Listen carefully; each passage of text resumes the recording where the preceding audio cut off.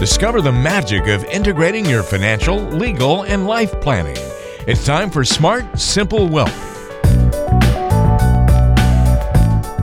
Back again for another edition of Smart, Simple Wealth. I'm Walter Storholt alongside Carrie Qureshi, estate and wealth planning attorney at Qureshi Law and Wealth, serving you throughout Arkansas, Tennessee, and Texas. And on today's show, we're going to be talking about the importance of having a volatility buffer, that challenge in building an effective retirement plan, especially one for income, is to use available income tools and tactics in a strategic manner to meet the financial goals of retirement while also managing the risks confronting those goals. And our conversation today will center around that volatility risk. Before we dive further in, Carrie, it is great to be with you once again. How are you doing this week? I'm doing great, Walter. Little hot these days, but can't complain. We're in the thick of it now, but don't complain because before you know it, it'll be too cold and we'll be. I know. I take the heat. I live in the South. I'm going to take the heat any day over ice and snow. Are you guys doing any big trips? Or are you sticking around home mostly this summer? We're sticking around home. We put in a pool this year in the backyard for the kids. Both kids have summer birthdays. They're July and August birthdays. So that there went all of our vacation and travel money. And, with gas prices, I think we're just kind of staying at home and enjoying the backyard.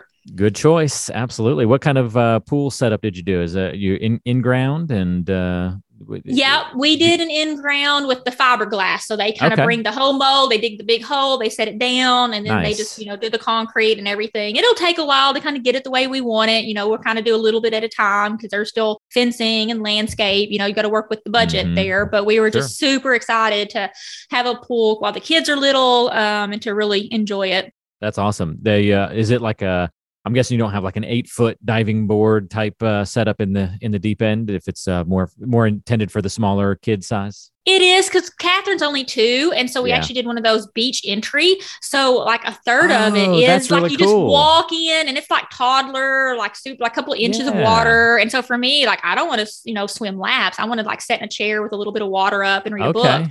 So that beach entry is like perfect for me and the toddler. And then you can kind of swim in the deep end, but it's not, no diving board or slide. I mean, you can just kind of swim around and cool off, but it's really, really neat the way that they design those now. That is very cool. That beach entry is neat. It reminds me of like the wave pools when you go to like a water park, and they do that same kind of feeling where for a while you've got places where you can just put your chairs in. And then if you want to join the craziness of where the waves are in the deeper part, you can go out there. But yeah, I love that. That was my big thing. I wanted to look like the ocean and tan, on the beach entry, and then blue in the deep end. So that's really neat. Very cool. Well, hope you just continue to enjoy that throughout the summer. What a blast that'll be for the family. Well, let's talk about volatility. You certainly won't be experiencing that in your pool since you have that nice, comfortable beach walk-in. But if you were to just dive off the diving board, you'd experience a little volatility as you go under the water and feel the splash and all that kind of stuff. So we have this issue. The primary financial goal for most retirees, well, it relates to spending, right? Maximizing spending power in such a way that spending can remain consistent and sustainable.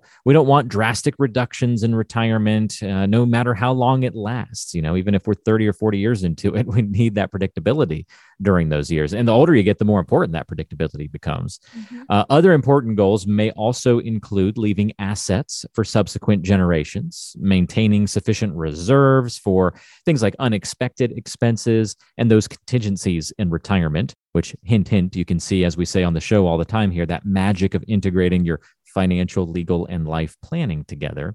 In today's world, in order to accomplish all of those goals, you've got to have a volatility buffer built into your retirement plan. And Carrie, I know this is something that you do for every client. So let's dive into this a little bit. What are the 3 major categories of risk that every retirement income plan is going to face? Right. And I think this is very unique to retirement planning, right? Not just financial planning, but clients that are in or near retirement. And you really are thinking about how do we take all these assets and figure out how to spend them down, right? And we're trying to create this income stream and get a new paycheck back during retirement. But, we see these 3 major categories of risk are longevity, market volatility, and spending shocks. And so longevity risk, is just a possibility of living longer than planned, and that definitely means not having resources to maintain your standard of living. And I think that's the biggest thing is, we're concerned about running out of money in retirement. And so definitely as we live longer, longevity risk is something to really plan for. The second is market volatility. And that's just the risk that you have poor market returns, but that they're realized, meaning that you're actually pulling money out while there is a down market. You're realizing that loss and, selling off the stocks and locking it in.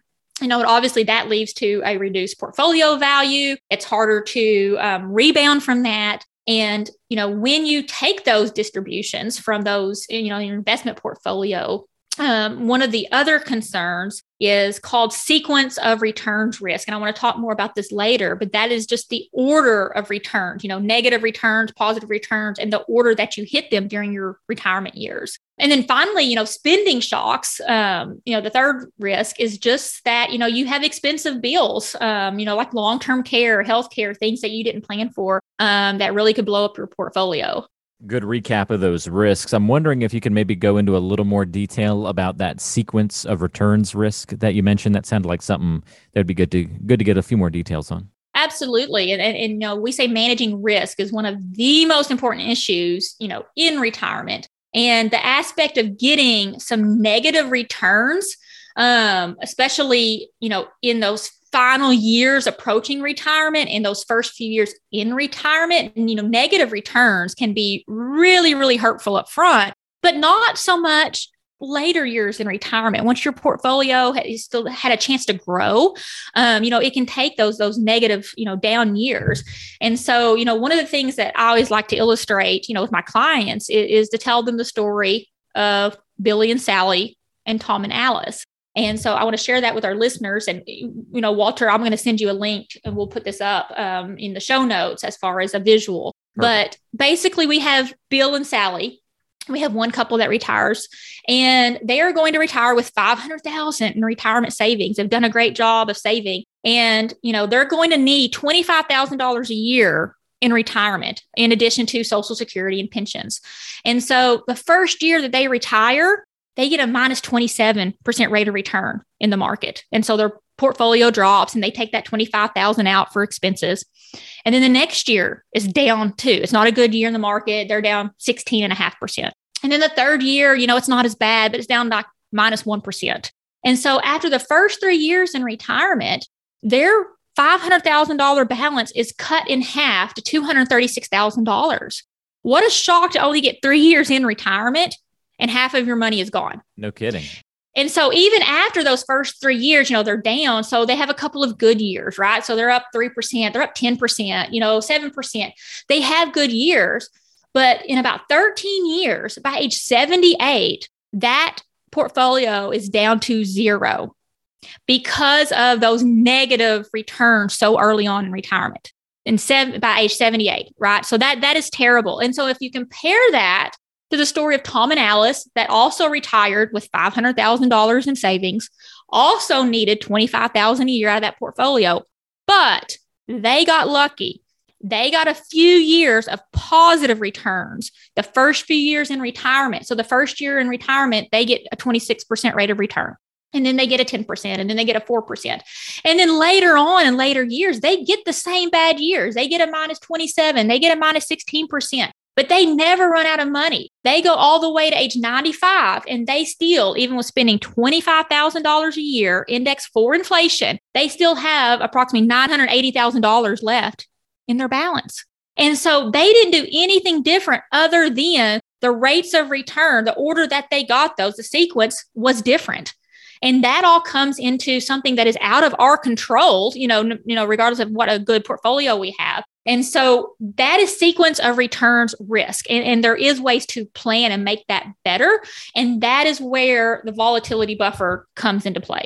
Okay. So can you give us more detail then on what that volatility buffer is? Because that's helpful if we can plan for this kind of unpredictable element. Absolutely. And a lot of people have never heard of a volatility buffer. I say that and they stare at me and go, huh?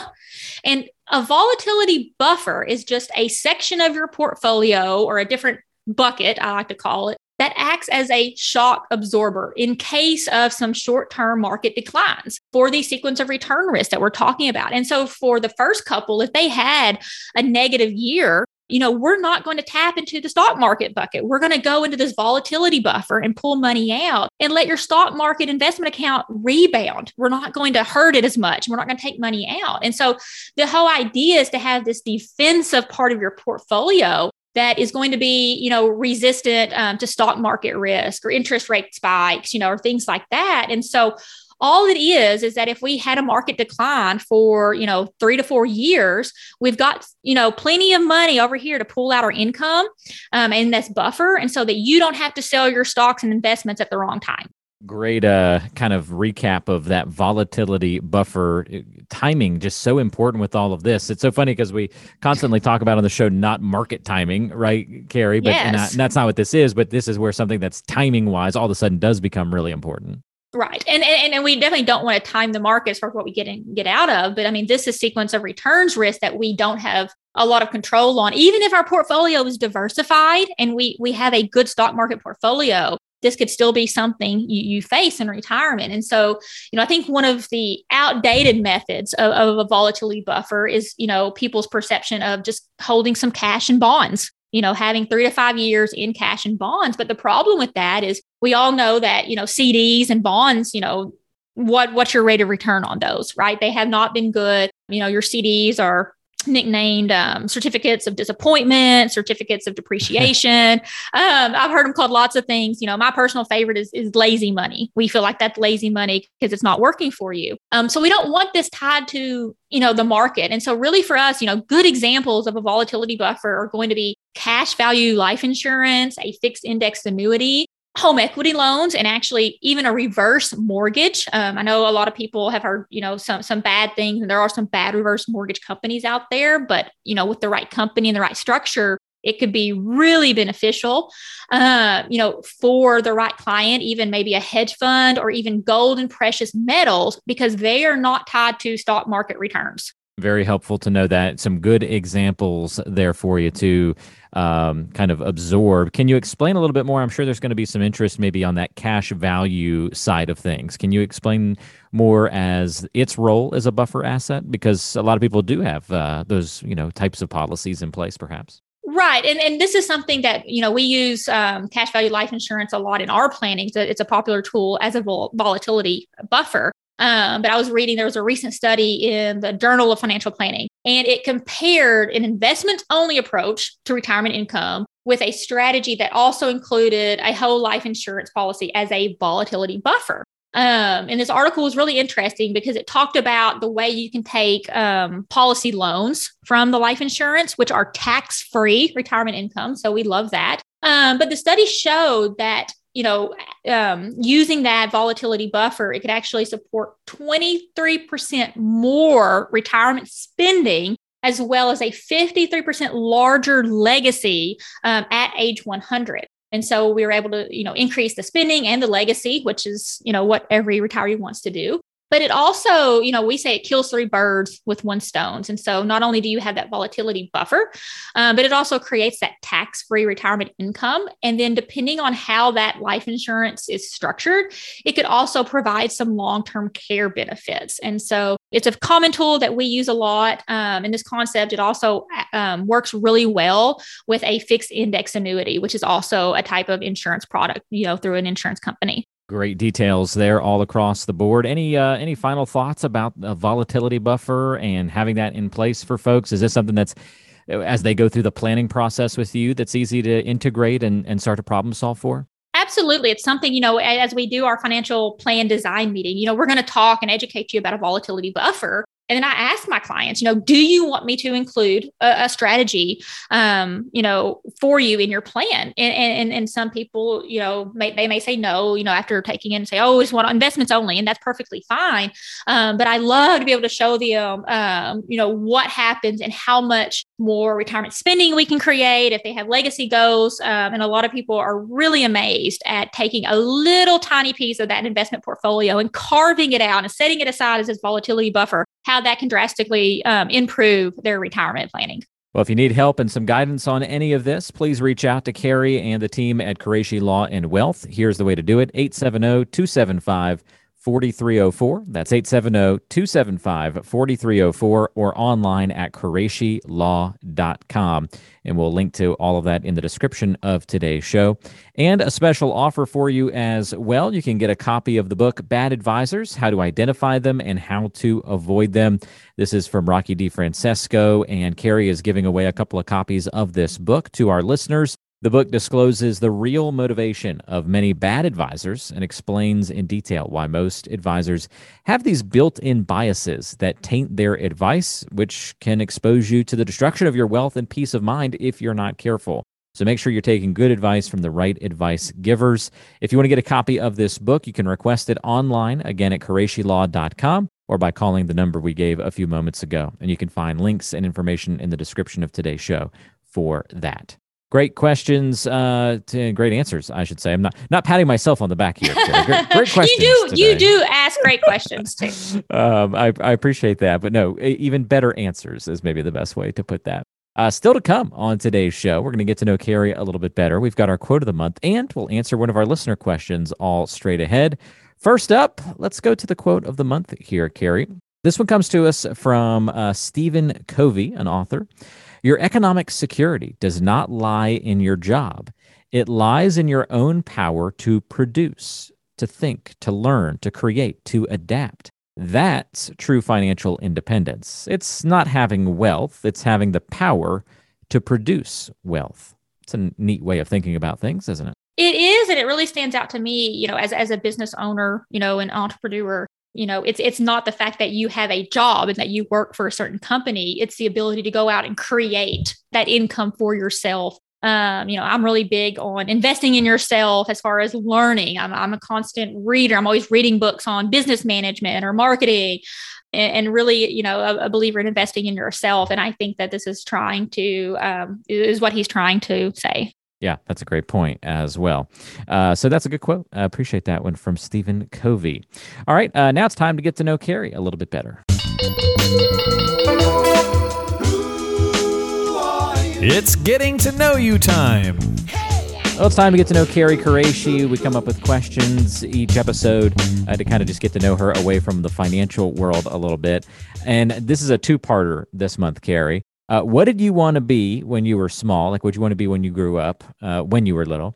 And then I know your kids. What did they want to be? What does your child want to be when she grows up? Walter, I think I remember I had a piece of artwork when I was little. And I think I wanted to be a librarian at first. Like, I remember my crude handwriting, and I had all these books because I loved to read as a little girl, and I still love to read. And so I think I wanted to be a librarian. And then I think at some point that switched, and I wanted to be a veterinarian because I did love animals and growing up with the horses. Obviously didn't do that. Didn't ever know I was going to be an attorney and wealth advisor. But I definitely feel like that's the good fit for me now. But what about you? What did you want to be when you were little? I pretty much always wanted to be a broadcaster and in some sort of radio. Like, when I was a kid, I was broadcasting sports while I played goalie. Like, I would sit back there and call the game in my head while I was playing all the sports that we were doing.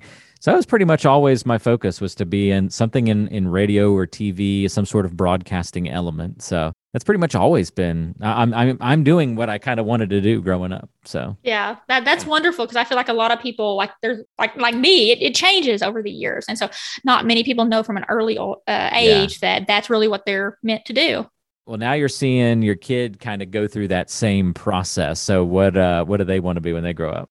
Well, what's funny is he may go into your industry, Walter, because he right now, so he's 9, he'll be 10 in the fall, but he wants to be a professional YouTuber. So not exactly radio, but YouTube. But updated for today's generation, yes. Absolutely, yeah. And so he likes to he'll comment on his game. So he plays like Minecraft and Roblox, and so he'll watch the YouTubers. He'll have that pulled up because he's got dual screen. We built him a gaming computer and stuff. So he wants to be a YouTuber, but his problem right now is he's so into playing video games that he is not actually recording videos and putting them on YouTube. like he's supposed to do. So, but he still tells everybody he's going to be a professional YouTuber. Nice. That is today's dream, or I guess instead of being I don't know if that's more equitable to like being a sportscaster maybe, or is that today's, like, I want to be a movie star. You could just be a YouTube star. Like everybody just wants to be that. I think so. I think it is a little bit of celebrity, stuff in it, right? Because everybody knows your name and you've got your own channel. So yeah, maybe. Yeah.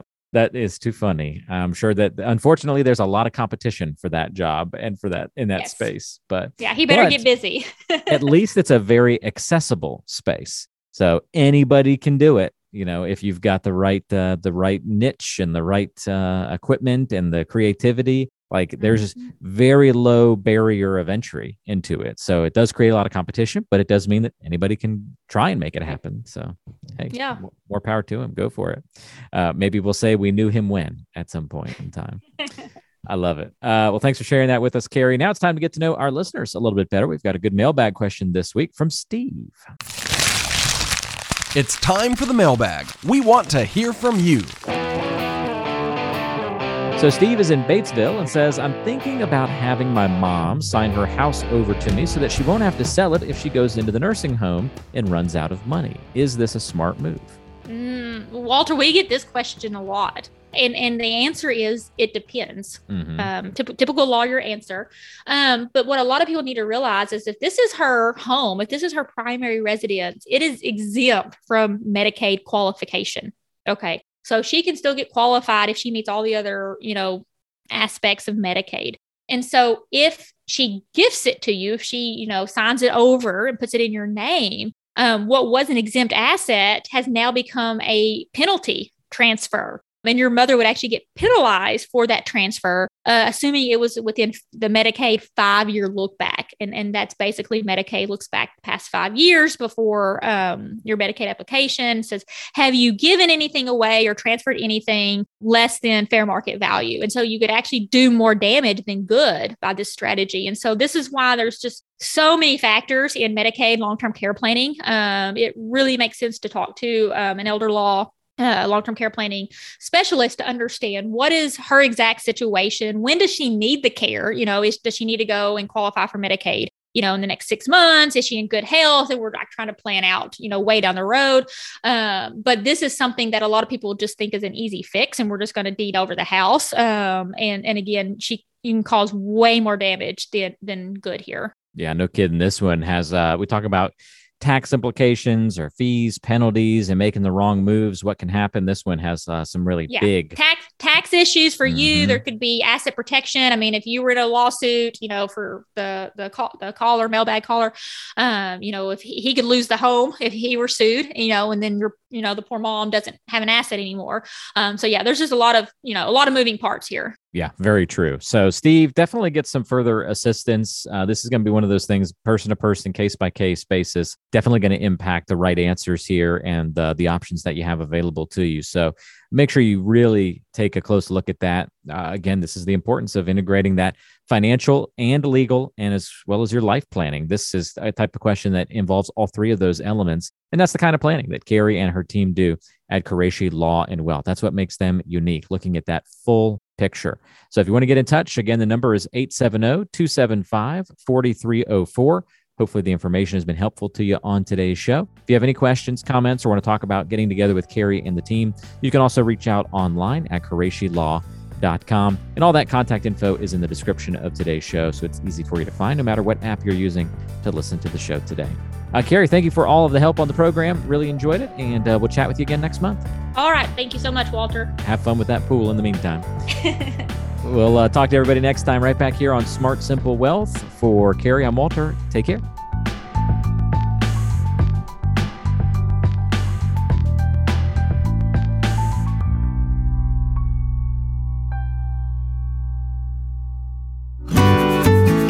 Did you know you can subscribe to the Smart Simple Wealth podcast with your favorite app? It's on iTunes, Google Podcasts, Spotify, Stitcher, and dozens of other places where you listen to podcasts. And if it's not on an app you'd like to use, let us know and we'll get it on there. To make sure you never miss an episode, just search Smart Simple Wealth on your favorite podcasting platform today and subscribe. Investment advisory services offered through Pegasus Wealth Coaching, LLC, a registered investment advisor. Legal services provided by Qureshi Law Firm, PLLC. The Qureshi Law Firm and Pegasus Wealth Coaching are not affiliated in any way. Investing involves risk, including the potential loss of principal. Opinions expressed are subject to change without notice and are not intended as investment or legal advice. Past performance does not guarantee future results. Consult your financial professional before making any investment decision. Information provided does not create an attorney-client relationship and cannot substitute for obtaining legal advice from an attorney admitted to practice law in your state.